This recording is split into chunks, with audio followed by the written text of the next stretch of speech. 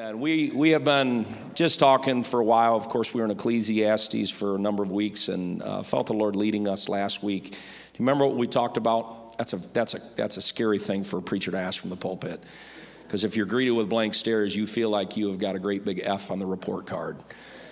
Remember what we talked about last week? God is love. Maybe the most important thing that you could ever know about the Lord. God is love. I want to follow up with that theme this morning. Jesus says to all of us, and he doesn't just say it, he shows it. I love you. I know that's simple, but you know what? That is powerful. I love you. That's what God says. He not only says it, but he shows it. He demonstrates his love for us. It hit my mind this morning. I was thinking about it with everybody that's here and many that are in the kingdom, many that are outside of the kingdom. We have those that are on the outside looking in, right? They're surveying, they're trying to figure out where they fit into this picture, where Jesus fits into their life. And I was thinking about it today and reminded of the fact, I want you to know, if you're on the outside looking in, all right, you're trying to discern and figure out what this thing is all about, you're maybe a little freaked out. That's okay. The first time you come into contact with Pentecost, you get a little freaked out. Can I get an amen, somebody? And it's high energy. It's a little loud. It's passionate.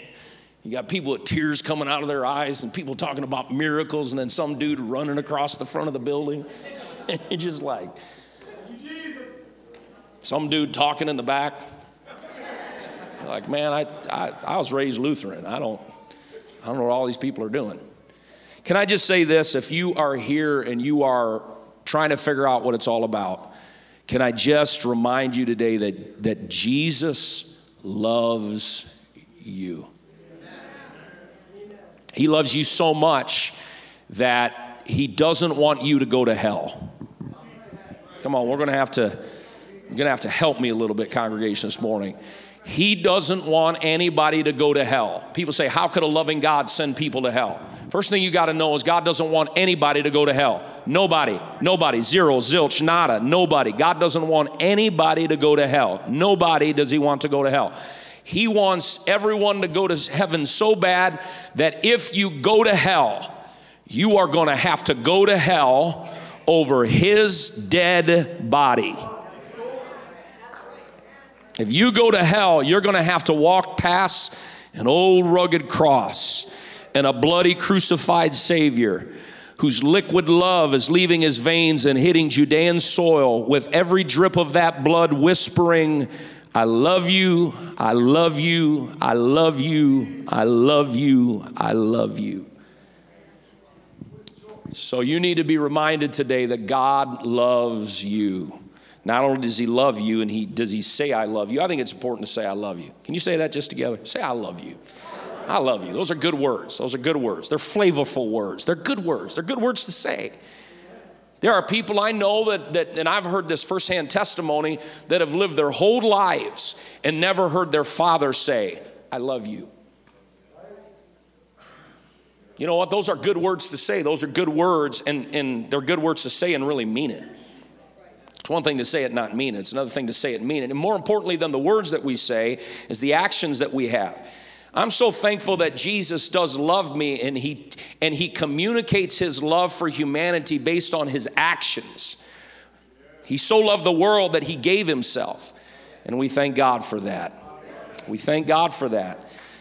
And all of us here today, I'm preaching primarily to the redeemed today. I am just here to remind us of the fact that God loves us. Amen?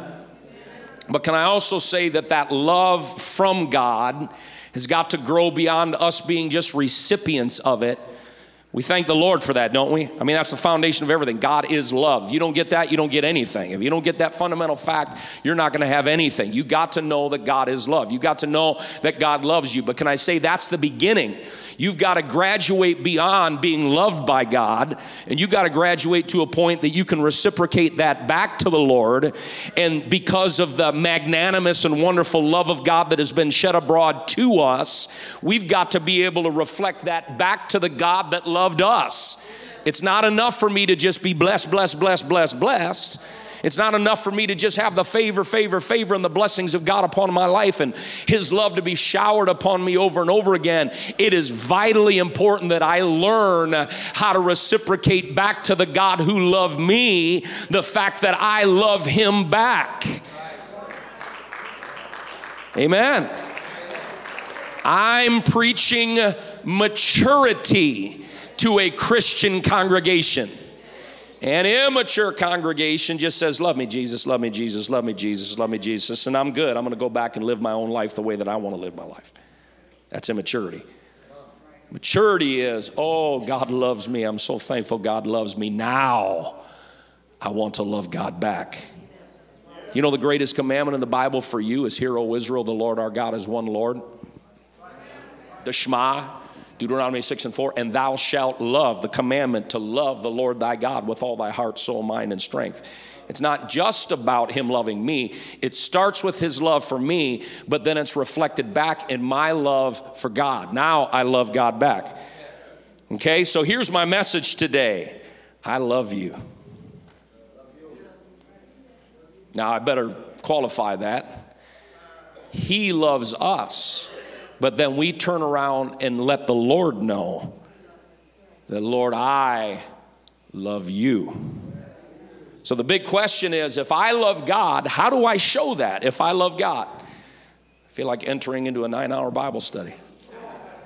No, it's not that complicated. It really isn't. There's two primary things. We were in 1 John last week. Do you remember? In 18 verses of Scripture, you have 32 references. It's the most concentrated place in all the Bible where agape, where the love of God is used. In 1 John chapter number 4 through chapter 5, verse 1 through 3, we have 32 references to love, love, love, love, love, love. God loves us. God is love. Twice, God is love. How do we know that we love God? And he goes into all this stuff. Number one is that if you love God, you are going to keep his commandments. Amen. This is what that means. Do you want to know, now that you have received the love of God into your life, do you want to know what God's love language is? Do you want to express back to the Lord love that he adequately and wonderfully receives? Do you want to know how to go about doing that? I'm so glad you do, because I want to tell you. The way that you reciprocate back to God's love language is obedience. We talk about words of affirmation, physical touch, gifts and acts of service and all these things. The way I can know, man, I know my wife loves me. I know my husband loves me. I know my daddy loves me. When he says this or does this, that's our love language. God's love language is obedience. If you love me, Jesus said, keep my commandments. And he also made this statement. He said, and by the way, my commandments are not grievous. Do you know that every command of God that God gives to us is always going to work to our benefit? Because God knows what is best. I got to get into my message. All right, are you ready? I got to at least start my message here. So I love you. I love you. But another way that you show the love of God in your life is when you look around to others and say, I love you, and I love you, and I love you, and I love you. If you want to reflect the love of God in your life, you will reflect the love of God in your life by loving others. Somebody said amen. The two main outgrowths of God's love is number one, keeping his commandments, and number two, loving our brothers and sisters in the Lord. Jesus, thank you for the word. Thank you for your spirit. Thank you for your people. Holy Ghost, talk to us this morning. Give us open hearts. Help us to be attentive. Help us to be alive and connected. And I pray that you would speak to us today. Show us, demonstrate, oh God, out of the scripture. Help this to make sense. Let it be revelation. Let it be insight. Let it be helpful, because faith comes by hearing, and hearing by the rhema, by the word of God. And I pray rhema would spring out today to every heart and life. Speak, Lord, what people need to hear for their lives in the now. In Jesus' name I pray. Somebody said amen. So if you remember John, we talked about John last week. Remember sun-baked John, calloused hands, strong man's man. He's just a regular guy. He's just a guy. He's a guy that Jesus comes across, and you know, he's rough and tumble. He's rough around the edges. He's a real guy. And Jesus, I'm so thankful today that Jesus reaches out for real people, or there be hope for none of us. John was blue-collar man, blue-collar guy, regular old guy, just a guy going about his business, hot-headed. Remember, he was the son of Zebedee. He was a son of thunder. He was a hothead sometimes. And one moment he could be getting it right. He could just be so on target. The next moment, Jesus would be looking at him. Just, John. They come into a city with the Samaritans, and the Samaritans are half-breed. They're in many ways, they weren't among the elite, and they come into this town, and Jesus walks through the town, and the Samaritans, they don't have a ticker tape parade. There isn't confetti flying through the air. They don't have white steeds with men with giant golden trumpets blaring that Jesus is here, Jesus. In fact, they're just kind of ignoring him, and John, just this regular old guy, gets ticked off about it. And he's like, okay, Jesus, why don't we just call down fire from heaven? You ever met anybody like that? Are you like that? This is why you cannot allow someone in the church to turn you off to Jesus, because sometimes people that serve Jesus don't always reflect Jesus. I'm just saying. I'm not saying it should be like this. And Jesus has a really good way of putting the smack down on his children. And listen, if you live for God, there's going to be times that God gives you a spiritual spanking. And you know what? You deserve it. If you got it coming, don't you puff out your bottom lip. Don't you let great big old crocodile tears come out of the corner of your eyes. I'm taking my toys and I'm going home. I guess I'm not going to serve Jesus because Jesus whooped my butt and I deserve it.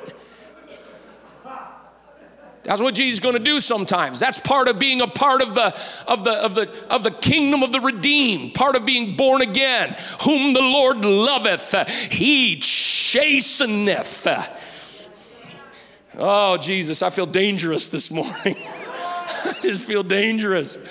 Because if I use a biblical word, I could be very dangerous. He said, you know, the people that aren't disciplined, he called them bastards. That's his words, not mine. You know what that means? That means illegitimate child.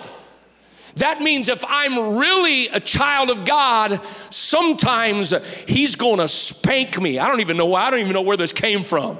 I got to get back to my notes. Maybe I can be safer there. Be safer. It's dangerous preaching right here because it's true. Because I can't just put a dime in the meter and stay stuck with where I'm at in my present spiritual walk. God, I think, just wants to stir a couple people, and sometimes he does that by poking you in the eye. He just poke you in the eye sometimes. Say, come on, grow up. Would you just stop it? Would you stop being a big baby? Some people have been in church a long time, and they're just great big babies. Here's some Kleenex for you. No, but we got to grow up in Christ. There are things we grow up in Christ. Sometimes it's his commandments. Listen, God loves you the way that you are. And you ought to thank God for that this morning, that he loves you where you are. He loves you where you are. If he didn't, none of us would have ever got into that tank. None of us would have ever had the opportunity to ever experience salvation. But he loves us in our mess. He loves us in our junk. Yes, he does. He loves us in the pig pen. But can I tell you, he's going to clean you up. He's going to pick you up. He's going to transform you. He's going to help you. He's going to train you. He's going to teach you.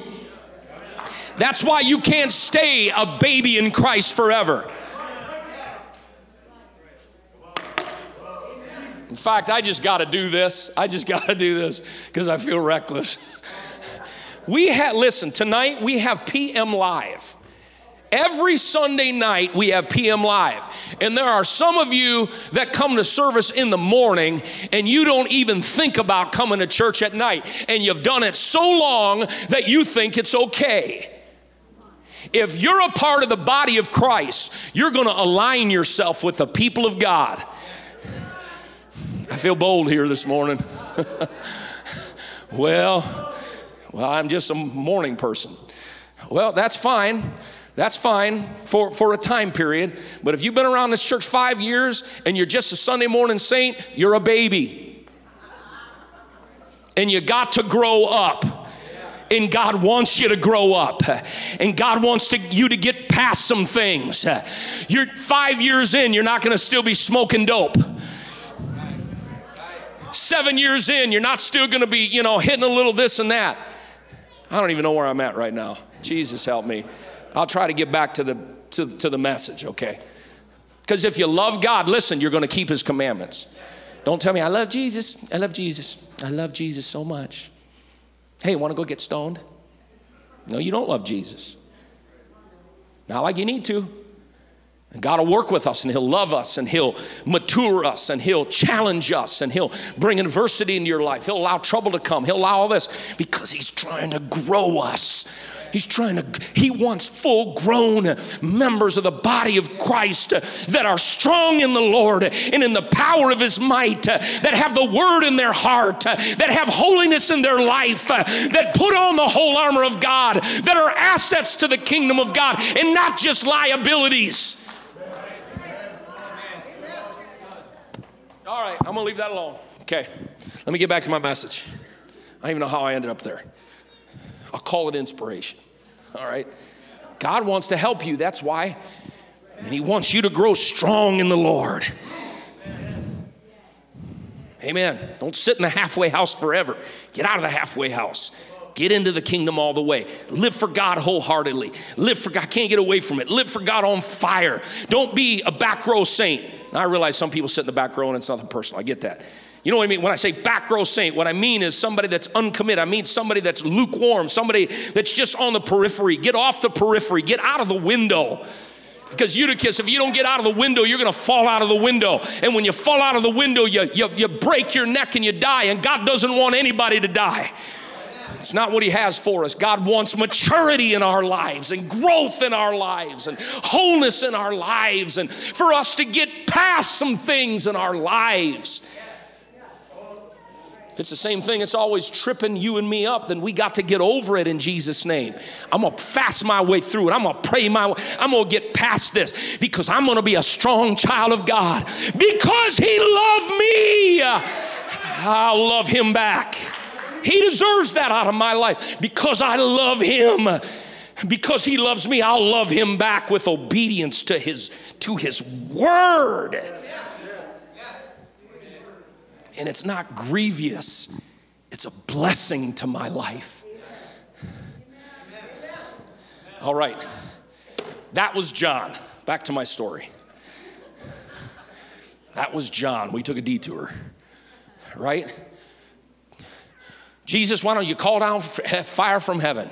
Fry them crispy critters. They're a bunch of jerks. They're jerk heads.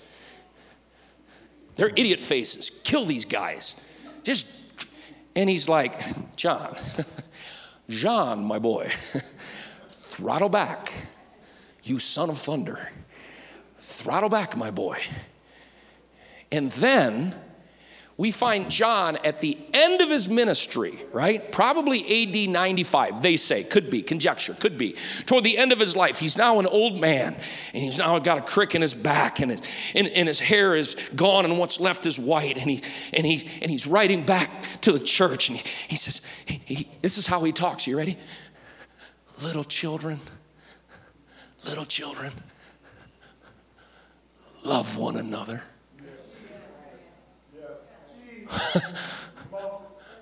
Wait a second.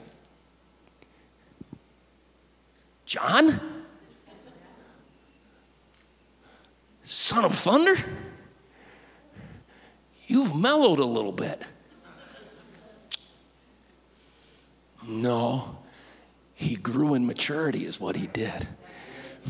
Oh, God. Because the love that God showed to him matured in him.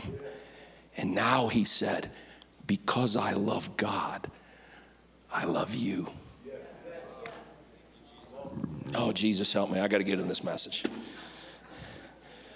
One is reminded of the words of the saint of old who penned the following lines on the walls of his prison cell regarding the love of God. And I quote, could we with ink the oceans fill, and were the skies of parchment made, were every stalk on earth a quill, and every man a scribe by trade, to write the love of God above would drain the ocean dry, nor could the scroll contain the whole, though stretched from sky to sky. The love of God, the love of God. We are recipients of the love of God. We have received the love of God. If I am saved today, it is the love of God. It's the love of God. That's why I'm here today, is the love of God. And so I would say this, the foundation of our love for others is his love for us. Matter of fact, I can't love others unless I know that God has loved me. And God wants us to grow in this. The highest Christian values are truth. Can you say truth? Are truth and love. They're the highest Christian values, according to John, 1 John chapter 4. Truth, you love me, keep my commandments. Love. If you love me, love one another. He went as far as to say this, if you don't love your brother, you abide in death. I can't say, oh, I love Jesus, but man, I hate your guts. Oh, I love Jesus, but man, that one jerk face in the church, I hate that guy. Right? He's saying there's an incompatibility. He's saying that when I grow and mature in his love, then I turn around and I love others. But can we be honest here today? I always tell my kids that. They'll say things like, how do they say it? I'll say, I'm just being honest, or what's the other word they'll use? I use the word honestly. That's the one that drives me nuts. They'll say honestly. I said, don't tell me honestly, because that's assuming that other things you're saying are not honest. If you're always honest, you don't have to say honestly. So I say candidly. That's just free. That's just free. Okay, can we say candidly that one of the great challenges of life is human relationships? Oh, man. I am so on target this morning. I am so 100% on target this morning. You know why? Because I'm human. And so are you. Love one another, love one another. That preaches really good. But it lives out pretty tough. Because one of the greatest challenges in life, in fact, some of you right now, as I'm preaching right now, I could say, man, there are people you got, and all of a sudden flashing into your mind, there's pictures of people flashing in your mind. There's situations of people in your life. You don't even know. You don't even know, preacher. Because one of the greatest challenges of life is human relationships. A little poem. It's on a tombstone. Sacred to the memory of Elisha Philbrook and his wife Saran. Beneath these stones do lie, back to back, my wife and I. When the last trumpet the air shall fill, if she gets up, I'll just lie still. Human relationships. A man was crying over a gravestone saying, why did you die? Why did you die? Another man questioned him, did your mother die? No. Your father died? No. Oh, why did you die? Why did you die? He's crying. Well, who died? He said, this was my wife's first husband.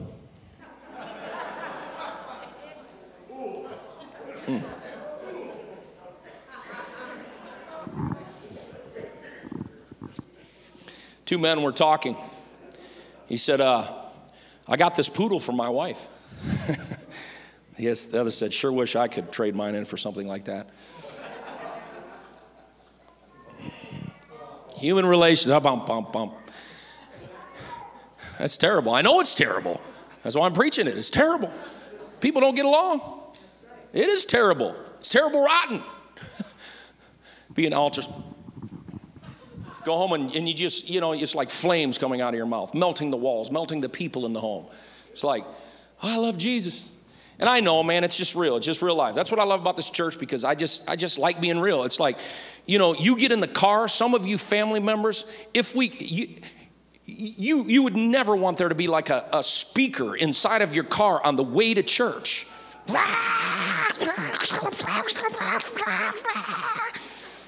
You get church, praise the Lord. God bless you, brother. Good to see you. Am I right?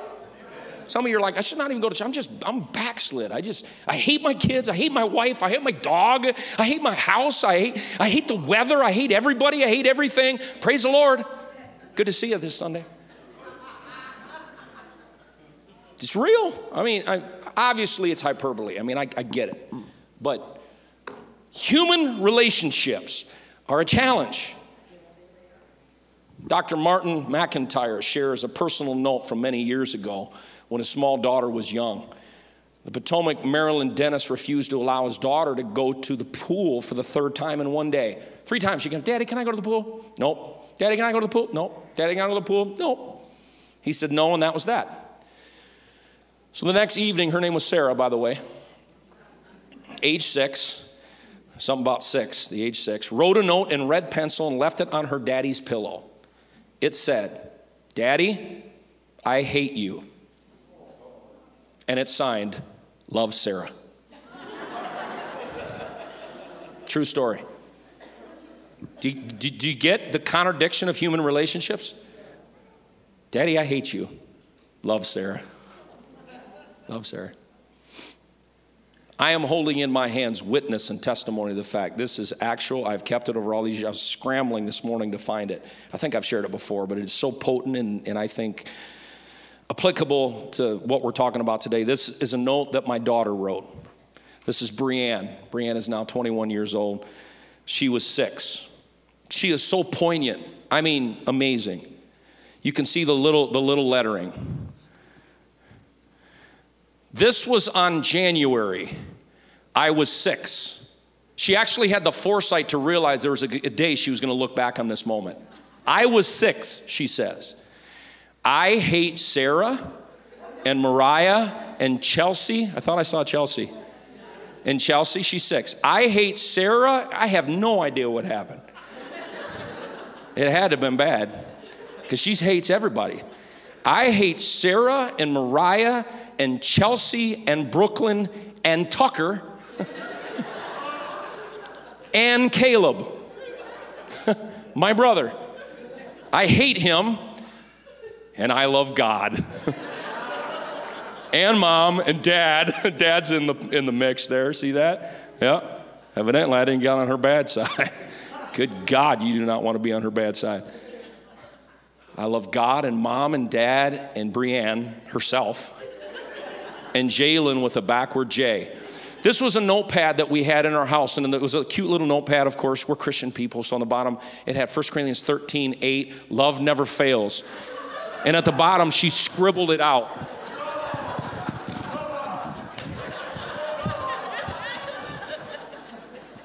I hate Brooklyn, I hate Chelsea, I hate Tucker.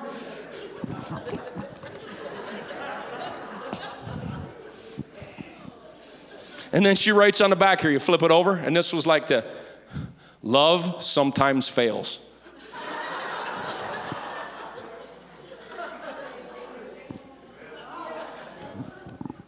The human condition. Right here. Perfectly and poignantly illustrated. Love sometimes fails. one of the great challenges of life is human relationships. The thing is, what I love about the Bible is so candid. The Bible is so real. And, you know, within the pages of this precious book, hey, it's bare bones, brawling at times. You have Cain, who jealously kills his brother, the first homicide in the Bible. One brother killing another brother. How horrible is that? You have Jacob and Leah, their fractured marriage. That, amazing to me, still produced a nation. You have David's jealous brothers. Is it the naughtiness of your heart, David, that you're here? You're just trying to be a show-off. You just come in here and he's like, literally the Bible, if you read Samuel 17, the Bible says he turned from his brothers. Because sometimes people don't understand you. They don't get you. They'll misunderstand your motives. And here's his brother. Oh, what's really behind all of this? And he's just like, well, the Bible is full of broken people and broken relationships. You literally have the star preacher of Pentecost, the apostolic preacher that brings to us the mighty message of salvation in the 2nd chapter of Acts. And yet we find him a few days before pulling out a sword and whacking a guy's ear off. That was real. Sunday school kids, how are you going to portray that? Hey, talk to Mike and Krista. We're going to have a little example. Here's Peter. He's a fisherman. Because if he was a soldier, he would have split that guy right down the middle of his head. He wasn't very proficient, but he whacked the guy's ear off, and there's blood coming out of the side of his head, and there's an ear laying on the ground. Praise the Lord. Praise the Lord. Repent and be baptized, every one of you, in the name of Jesus Christ for the remission of sins. Yeah, how compatible is that with stinking cutting a guy's ear off? What are you saying? Here's what I'm saying here this morning. God expects us to do better with his help. He expects us, if we love God, he expects us to love each other. This God of love wants the people that he created to love others. She was 15, he was 17 when they met. All through high school, they dated. After high school, it was not a surprise to anyone they were married. 4 years later, she was standing in her kitchen with a stack full of dirty dishes piled on the sink, 2 children screaming at her feet, and a pile of dirty clothes in the corner. Tears streaming down her face, full of depression, she took off her apron. She walked out on her husband and her 2 children. She called that night. How are the children, she asked. He told her. She hung up the phone that night, but it wasn't long until she called back. She called almost every week, every day for the next 3 months. Her husband began to plead with her. Please come home, honey. I miss you. The children miss you. He would tell her how much he loved her. He would tell her how much that he missed her. He would tell her whatever he had done wrong, he would try to fix it. And the last thing he would try to find out before she hung up the phone was her location. Where are you at, honey? But every time that the conversation turned to her whereabouts, she would hang up in his face.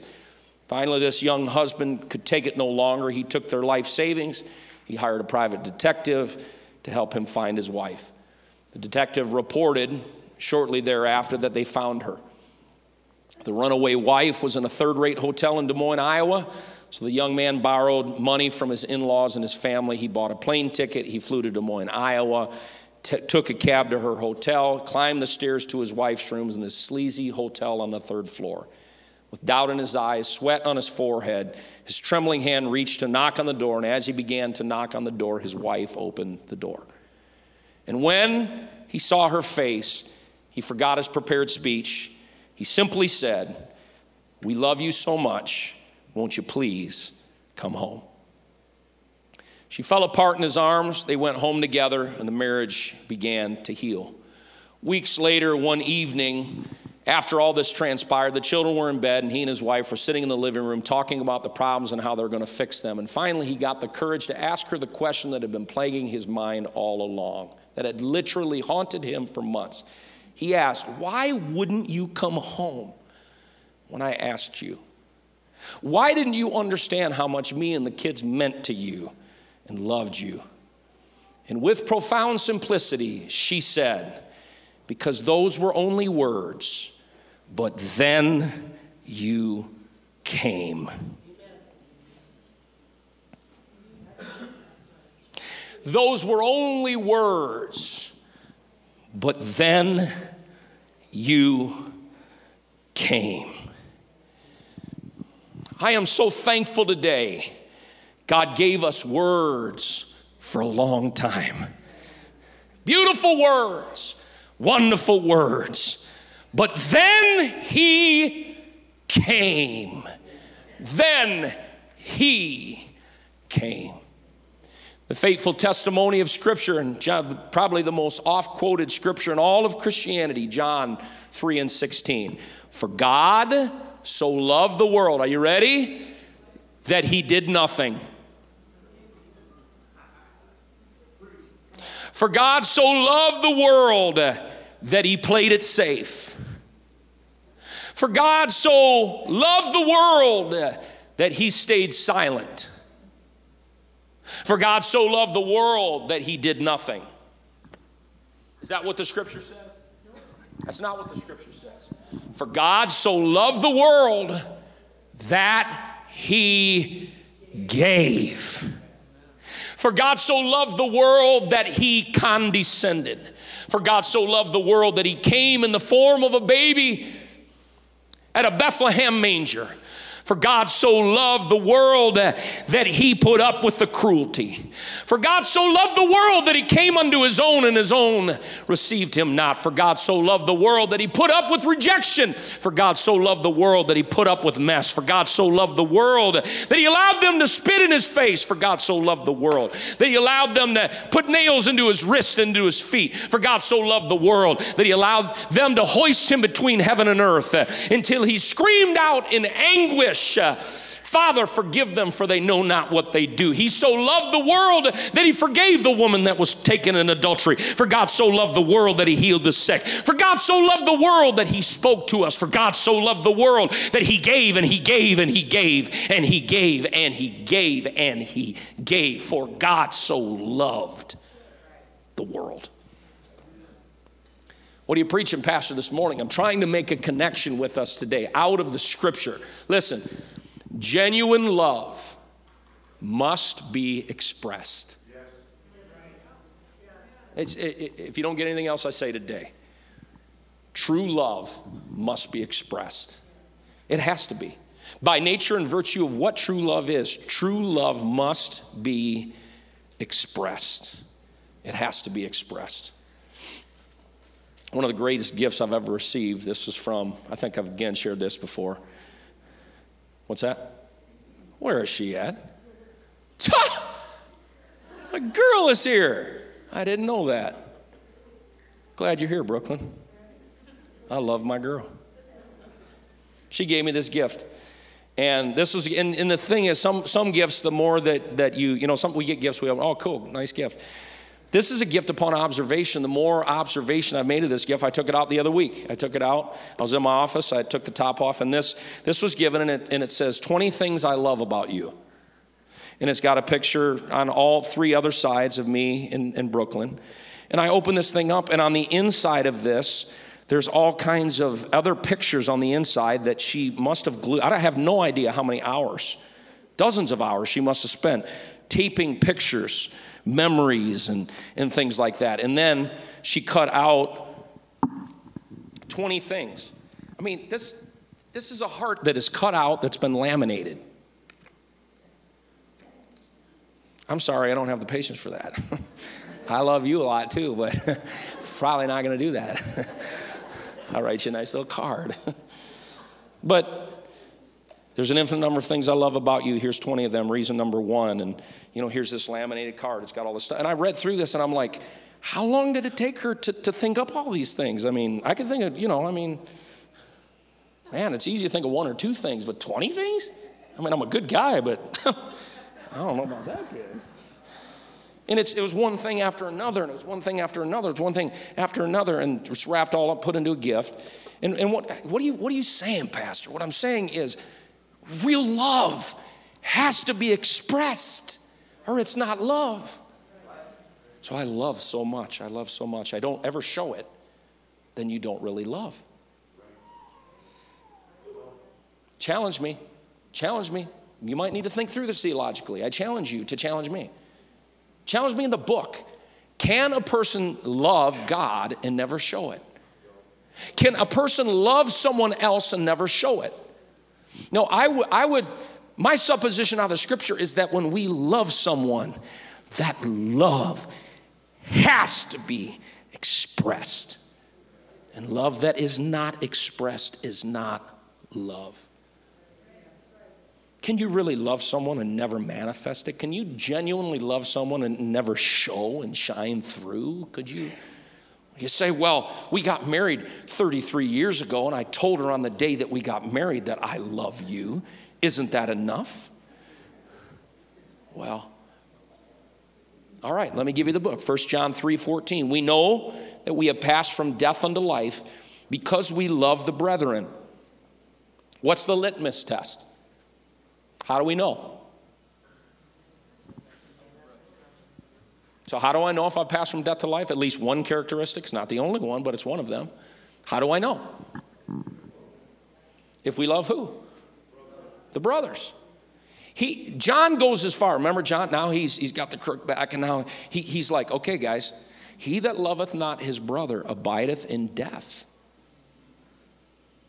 Whosoever hateth his brother is a murderer. Of course, John's an extremist, right? We talked about that. But he's telling the truth. You know that no murderer hath eternal life abiding in him. Hereby perceive we the love of God. He's like, okay, here's my example. Here's my metaphor and illustration. Here's how we perceive the love of God. Because he laid down his life for us, we ought to lay down our lives for the brethren. Do you get it? Because he laid down his life for us, we ought to lay down our lives for the brethren. Because of what he did for me, I now reflect that love outwardly, and I love others. The way that I can know that I'm walking in his love is that when I then manifest that love to others. I love you. And then 17, I like how he says this. Whoso hath this world's good. Anybody know what that is? That's just like stuff. It's like the ability to meet needs. Whoever has this world's good and seeth his brother have need. So again, he's saying, because he manifests his love to me, the way that I can reflect his love is by loving others. And then he says, okay, now we're going to make it real. Whosoever looketh and see that his brother or sister, somebody that's a part of the family of God, has need. And notice this terminology. We could have a lot of fun with it. I won't. Shutteth up his bowels of compassion.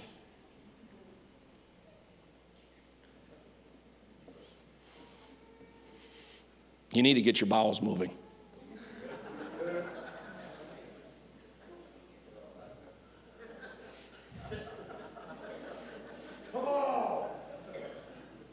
Some of y'all need some spiritual X-lax. Because some of you is constipated. When's the last time that I took concern for someone else? When's the last time I looked out for more of the numero uno? When's the last time I really got serious about this love of God thing and realized this world does not revolve just around me singularly and solely. The entire planet does not revolve around me. There's more to this world than me and mine. As he said right here, he said, whoever sees his brother has need and shutteth up the bowels of compassion for him. That's a dangerous thing. Bowel obstruction. If you've ever had one, you wouldn't be laughing. Painful. You could die of that. Do you know that? People in the ancient world used to die from that bowel obstruction. That's bad. constipated. How dwelleth the love of God in him? See what he's doing? He's making it plain. He's like, I love you, Jesus. I love you. I love you, Jesus, so much. My brother's starving to death. He ain't eaten 3 weeks, but God bless you. The Lord bless you. If I see someone else in need, and I don't have any sense of compassion whatsoever to give a rip about anybody but me, he said, how in the world could I say the love of God dwells in me? He said, that's just insane. He said, my little children, let us not love in just word, but let us neither in tongue, but in deed and in truth. Clap your hands unto the Lord. Let's thank God for that.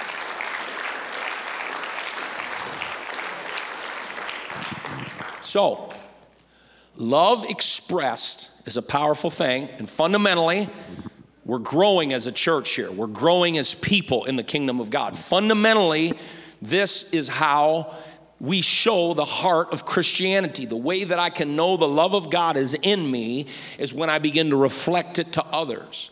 I start looking for others' needs. I start caring about other people than just me. When I see someone that's hurting, I'm going to be there to try to be a salve. If I see someone that's missing, I'm going to care enough to reach out to them. If I see someone that's struggling, I'm going to be there to lend a helping hand. If someone has got physical needs in their life, I'm going to be benevolent like my Father in heaven, and I'm going to be there on their behalf to be a blessing unto them. That's how we know that we have passed from death unto life, when we love the brethren. That's how we know, when we manifest it in our deeds and how we act toward our family of God. Can you lift your hands to the Lord? Hallelujah, Holy Ghost. Deposit this truth into us, Lord. Jesus, I'm not all that I can be, but I want to be better, Lord. Holy Ghost, Holy Ghost, Holy Ghost. Let the spotlight of your presence and spirit, Lord, be across all of our lives. Help us to grow in love. In the name of Jesus, thank you for this great church. Thank you for this great family of God. But Lord, we want to be like our Father in heaven. We want to be like our God. Help us to love the way you love. In Jesus' name, Jesus' name, in Jesus' name. Put your hands together and magnify the Lord. I'm about done. I'm about done.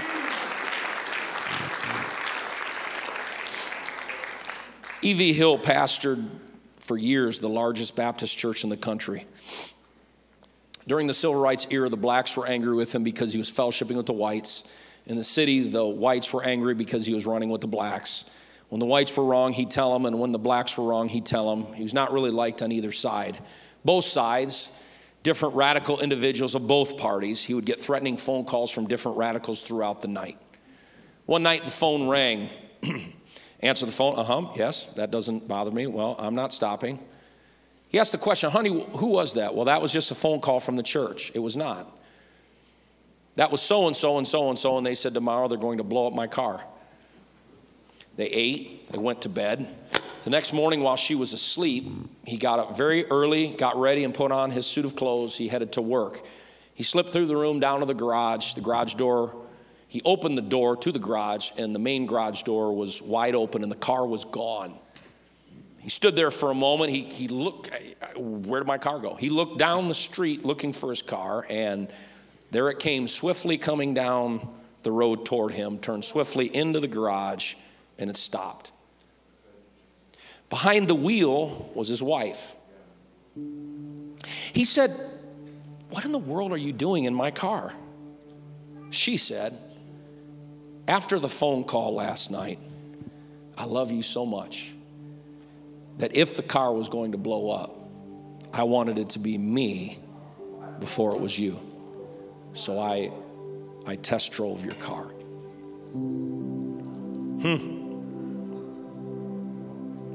He said from that day till the day she died, he said, I never had to ask my wife if she loved me, because that one act demonstrated a lifestyle that they lived out as husband and wife. I love you. I'll protect you. I'll cover for you. I'll take care of you. When I'm preaching to this church this morning, we who are recipients of such life-changing love, magnanimous love, can I just make an invitation today to say, what do you say that we all get on this great big godly journey together? Can we do that together? We're a community of faith together. What do you say we love God? And what do you say as we love God? Until he comes back for us, what do you say that we love one another? Can we agree to that? Can we agree to that? That that's what we're going to do? We're going to love one another? Stand together with me this morning.